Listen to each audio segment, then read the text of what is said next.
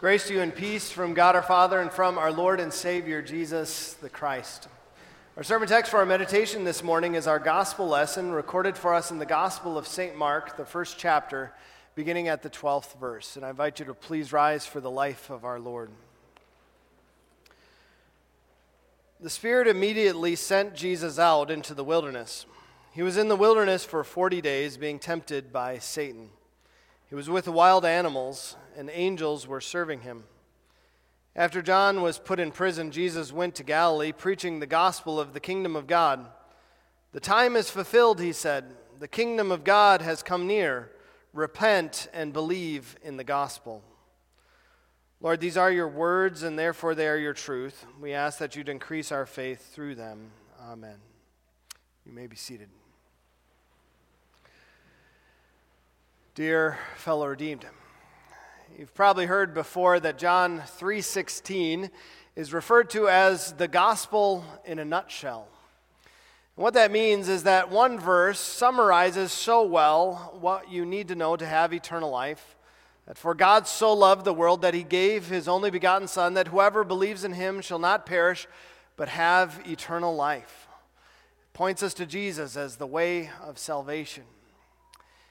As a Lutheran pastor who's been taught well that the Scripture has two chief doctrines, that of law and gospel, I've often thought of another passage that maybe summarizes well the entire Bible and maybe can be called the Bible in a nutshell, and that's Romans 6, verse 23. "For the wages of sin is death, but the undeserved gift of God is eternal life in Christ Jesus our Lord." It has both law and gospel very clearly shown just in one verse. Our lesson for today is a very short gospel reading, just 4 verses, but in those 4 verses we see a summary of Jesus' work, what Jesus came to do. Maybe we can think about it as Jesus' ministry in a nutshell, that Jesus came to defeat Satan for you, that Jesus also came to proclaim salvation to you. Mark is one of 3 evangelists who shares with us the story of Jesus' temptation in the wilderness, but his account is by far the shortest, just 2 verses long. And yet, there's something that we can note about this account, that he mentions why Jesus goes into the wilderness to be tempted, that he's brought there by the Spirit, the Holy Spirit. And so this isn't just a chance occurrence that takes place, that Jesus is in the wilderness and Satan tempts him there, but God the Holy Spirit actually led him into the wilderness. He led him out there knowing that he was going to be tempted, knowing that this is God's will for Jesus. We might say, why? What's the point? Wasn't it good enough that Jesus goes to the cross? Does he really have to face Satan also in the wilderness? It's good for us to remember the events that took place in Genesis chapter 3. As Adam and Eve were also tempted in the wilderness, or tempted in the garden, I should say, but by Satan. But after that occurred, God came to them and he spoke to Satan and he said, "I will put hostility between you and the woman, and between your seed and her seed. He will crush your head, and you will crush his heel." Adam and Eve had been tempted in the garden. They'd been tempted by the devil. They'd been given in to his temptation. God said as a result of this, death and destruction would come into the world for them and for all their descendants. Yet he gave the promise that someone was going to come. The seed of the woman was going to be born, one who would take on Satan and win. He'd take on Satan in the same way that Satan had come to Adam and Eve and tempted them. Think about what the Scripture says about Jesus. It says, "This is why the Son of God appeared, to destroy the works of the devil," as he came to battle the devil and to win. And that didn't just mean on the cross. It's good for us to remember that God's word doesn't just say the wages of sin is death. It doesn't just tell us the consequence and punishment for sin that we deserve. But it also demands this. It says, be perfect as your heavenly Father is perfect. It doesn't just say don't break God's commandments, but fulfill them in every way perfectly. And that's why Jesus also came, to obey the commandments, to face every temptation in your place, and to fulfill it perfectly. I know I've used this illustration multiple times, and I'm sure many of you have heard it from me before, but it's a good one to remember the necessity of Jesus' holy life here on this earth. I want you to imagine a beautiful summer day as a father heads off to work, and he instructs his son who's home for summer vacation, who's in junior high. He tells him, son, I expect the lawn to be mowed by the end of the day when I get home. And dad leaves, and the son's left home alone. He thinks to himself, summer vacation, I'm not going to mow the lawn. I'm going to go play baseball. He goes in the backyard taking his bat and ball, and he hits it a few times, and all of a sudden, the kitchen window breaks. The boy breaks down in tears. The neighbor sees it all, and he comes over and he asks him what's wrong, and he explains to him, Dad told me to mow the lawn, and now the window's broken. He's going to be so mad. But the neighbor says to the boy, son, I'll fix it. He has compassion, he shows mercy, and goes to the hardware store, he picks out the pane of glass, and he comes back and he puts it in, and after hours of all that work, it's complete. And imagine if Dad came home at that moment, how would he act toward his son? Would he be angry? I think we'd say yes. And the reason why is because Dad didn't tell his son just not to break the window. That was a given, right? Don't break any windows on the house. He had told him, mow the lawn, and the son had not done that. So thankfully, the neighbor quickly takes care of that too with his rider before Dad gets home. I'd like us to think about that in a way, though, as an illustration of what Jesus needed to come to do for us. He needed to come not just to pay the punishment for our sin, not just to fix what was broken. That's what he does on the cross. But he also needs to fulfill the law the way that God demands, the way that we could not, and the way that we have not. And that's kind of that illustration of the mowing of the lawn. Christ does all of that for you and for me, and that is why he also enters into temptation in the wilderness, to live that perfect life. You know, when it comes to temptation, sometimes we maybe don't take it all that serious. In our world today, we think about how temptation sometimes is presented. It's sometimes as a little bit spicy, a little bit sensual, a little bit fun, to be tempted by tantalizing sin. If that's our view of temptation, we've already lost, right? We've already given in to thinking that sin is a good thing for us. And it's not. Really, what is temptation? It's really Satan trying to get us to conform to his will, what he wants, instead of conforming to God's will and what he says in his word. When it comes to Jesus, though, we might wonder, was it really that tough for him? After all, he's God, isn't he? He's perfect in every way. Was this really a temptation for him at all? I mean, we think about ourselves and our human nature and our bodies. We are so weak. Jesus is so strong. But just because Jesus is God, just because he is perfect in every way, it doesn't lessen the temptation or make the temptation any less real that he endured. It's good to remember also that Jesus endured this temptation not just as God, but also as true man as well. He's a human being like one of us. Maybe a good way to think about it is in this way. I know back when I was in high school, I took a physics class, and I remember our teacher one day told us that we had to design a bridge out of balsa wood. Maybe your physics teachers made you do the same thing. We had to design a bridge that could stand the most amount of weight in proportion to the weight of the bridge.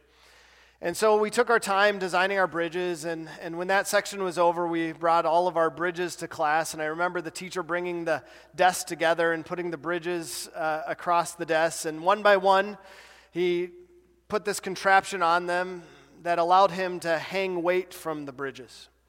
And so he'd test the bridges in every way, and it was exciting to watch as he'd add more and more weight to the bridge, and all of a sudden they'd kind of basically explode under the burden and weight that was added to them. But I think about those bridges, whether the bridge was one that busted quickly or took a long time, the stress on those bridges was the same, wasn't it? The same amount of weight that was applied to each of them, whether it was a weak bridge or it was a strong bridge. And so too, when it comes to Christ, even though He is God, even though He is perfect in every way, it doesn't mean that the temptation was any less for Him. The same stress, the same temptation was placed upon Him. Yet what does the Scripture say? We do not have a high priest who is unable to sympathize with our weaknesses, but one who has been tempted in every way just as we are, yet was without sin. And the point there is not just to say that Jesus understands. Certainly the passage relays that to us, that He knows the temptation we endure. He knows what that's like. It's not just to tell us that Jesus faced every temptation of Satan and never sinned, and so we should be like Jesus. But it's to remind us that Jesus came to do that for you. Jesus faced every temptation of Satan and won because you have failed. Because of Adam and Eve who failed in the garden when they were tempted by Satan. And we too who have been tempted in so many ways. Jesus came to face Satan and win. But not just to do it as your example, to do it in your place, to do it as your Savior, to give His perfect record of never once failing in temptation to God as your record. That He has done everything right on your behalf. And having taken on Satan in the wilderness and won in that battle, St. Mark records for us what Jesus goes on to do as He goes on to Galilee to also carry out His ministry. Not just in living a holy life and paying for the sins of the world, but also proclaiming that salvation. As He says, repent and believe the gospel. Repent. That means to confess our sins and to really turn away from those sins. And He encourages us instead to believe the gospel, to believe the good news that Christ has lived and died for you. We often mention that Lent is a season of repentance. It's especially a time for us to focus on our sins, the things that we have done wrong, to confess them, turn away from them, to turn to God as our Savior. Yet repentance is difficult. And why is that? I think it's because none of us want to admit that we're a bad person, or that we've done something wrong or something evil. Maybe say to ourselves, I'm not naive. I know the ways of the world. I see it all around me. I see the people. I see what happens as they show on TV and online. I see all of the bad things that occur, and I know that I am not part of it. And maybe when we do something that's not right and someone confronts us on it, what is our response? So often we can grow defensive, right? We try to justify our actions. The reason I did this was because of this, that, or the other thing. Or maybe we try to explain it away. Well, you see, it really wasn't wrong for this or that reason. In fact, you're wrong for attacking me. And part of it really comes down to our own conscience. And it troubles us to think that we have done evil, that we have done wrong, that we are not a good person all of the time, and it's unsettling. But the Bible says if we say we have no sin, we deceive ourselves and the truth is not in us. The Bible says that it's so important for us to recognize our own sin, our own misdeeds, our own evil that lies within. It's only by doing that we can be really, truly ready to believe the gospel. It's only when we first see our sin that we see a need for a Savior. And herein lies the second part of Jesus' twofold message. Not only does he preach that difficult thing of repentance, he also preaches, believe the gospel, believe the good news. He wants us to believe with our whole hearts that he has been a good person for you, a perfect person for you. That he has faced every temptation that you have faced, and where you have failed, he has succeeded. He's done it in your place. He's gone further than that, though. He has gone even to the cross to fix what was broken, right? To fulfill that prophecy laid down in the garden. As God had foretold, the seed of the woman who had come to crush Satan's forever. It's interesting to think about what that passage also mentions, how Satan would crush his heel, and we can maybe think about almost like a snake biting into Jesus' feet and into his hands as he's pierced on the cross. What does Jesus do by that? He defeats Satan's power forever. That Satan has no hold on us, as he no longer has any hold on Adam and Eve or anyone. Rely on Jesus, who has come to live and to die for us. And he says, simply believe. Believe in me. Believe that I have done these things for you. Believe that I have lived this perfect life in your place. Believe that I've died on the cross and made satisfaction for your sin. It's all taken away. And know that you have the forgiveness of sins and eternal life. But there's part of us that says, how can it be so easy? How can it be so easy, Pastor? How can it be that salvation is a free gift? Does that mean that it doesn't matter at all how I live? It doesn't matter at all what I've done in the past?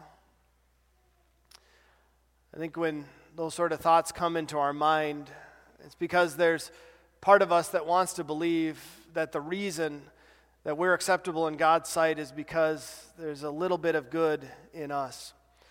Or at least because we've been a little bit better, or at least tried to be a little bit better than the average person. St. Paul wrote these words, "This saying is trustworthy and worthy of full acceptance. Christ Jesus came into the world to save sinners, of whom I am the worst." Think about St. Paul. St. Paul, who converted thousands, who dedicated his life to proclaiming the good news of salvation, who risked everything as he was imprisoned in Rome, and many believe even stood trial before Caesar himself, and died for his faith. St. Paul, who penned so many words of the New Testament. St. Paul says that he is the worst of sinners, and if he can make that claim, certainly we must include ourselves too. Yet the amazing truth that still remains is this, that Christ Jesus came into the world to save sinners, but only sinners. A few weeks ago, I was reading through a meditation book, and I came across this. It said these words, "A broken heart is a blessed thing, because it is in a position to understand the real nature of God when it hears the gospel of God's forgiveness. Once when Luther's heart was crushed by the knowledge of his sin, his mentor John Staupitz told him this was exactly why God had sent his Son. You will have to get used to the belief that Christ is a real Savior and you are a real sinner." Think about those words. For Christ to be a real Savior, we have to be real sinners, don't we? And so it's good for us to contemplate our sins, to acknowledge our sins, that we truly deserve God's wrath and punishment for all the things that we have done wrong, that there is no good thing in us. To understand that Christ came for real sinners like you and me, and that He is a real Savior who has come to live and to die for you. That Christ came not for the good people, but He came for the rotten people. He came for the people that have broken marriages. He came for the people that have been loose with their sexuality. He's come for the thieves. He's come for the greedy. He's come for the homosexuals. He's come for the drunkards. He's come for the selfish. He's come for the self-righteous. He's come for sinners like you and me. Yet in him is found salvation. What a nice summary we see in our lesson for today of Christ's ministry, what he came to do. He came to take on Satan, to defeat him, not only at the cross, but also as he is tempted in every way, just as we are, yet was without sin. He did that for you. But he also came to proclaim salvation, that in him there's forgiveness and life. Treasure that precious gift. Amen. I invite the congregation to please rise. Glory be to the Father, and to the Son, and to the Holy Ghost, as it was in the beginning, is now, and ever shall be, forevermore. Amen.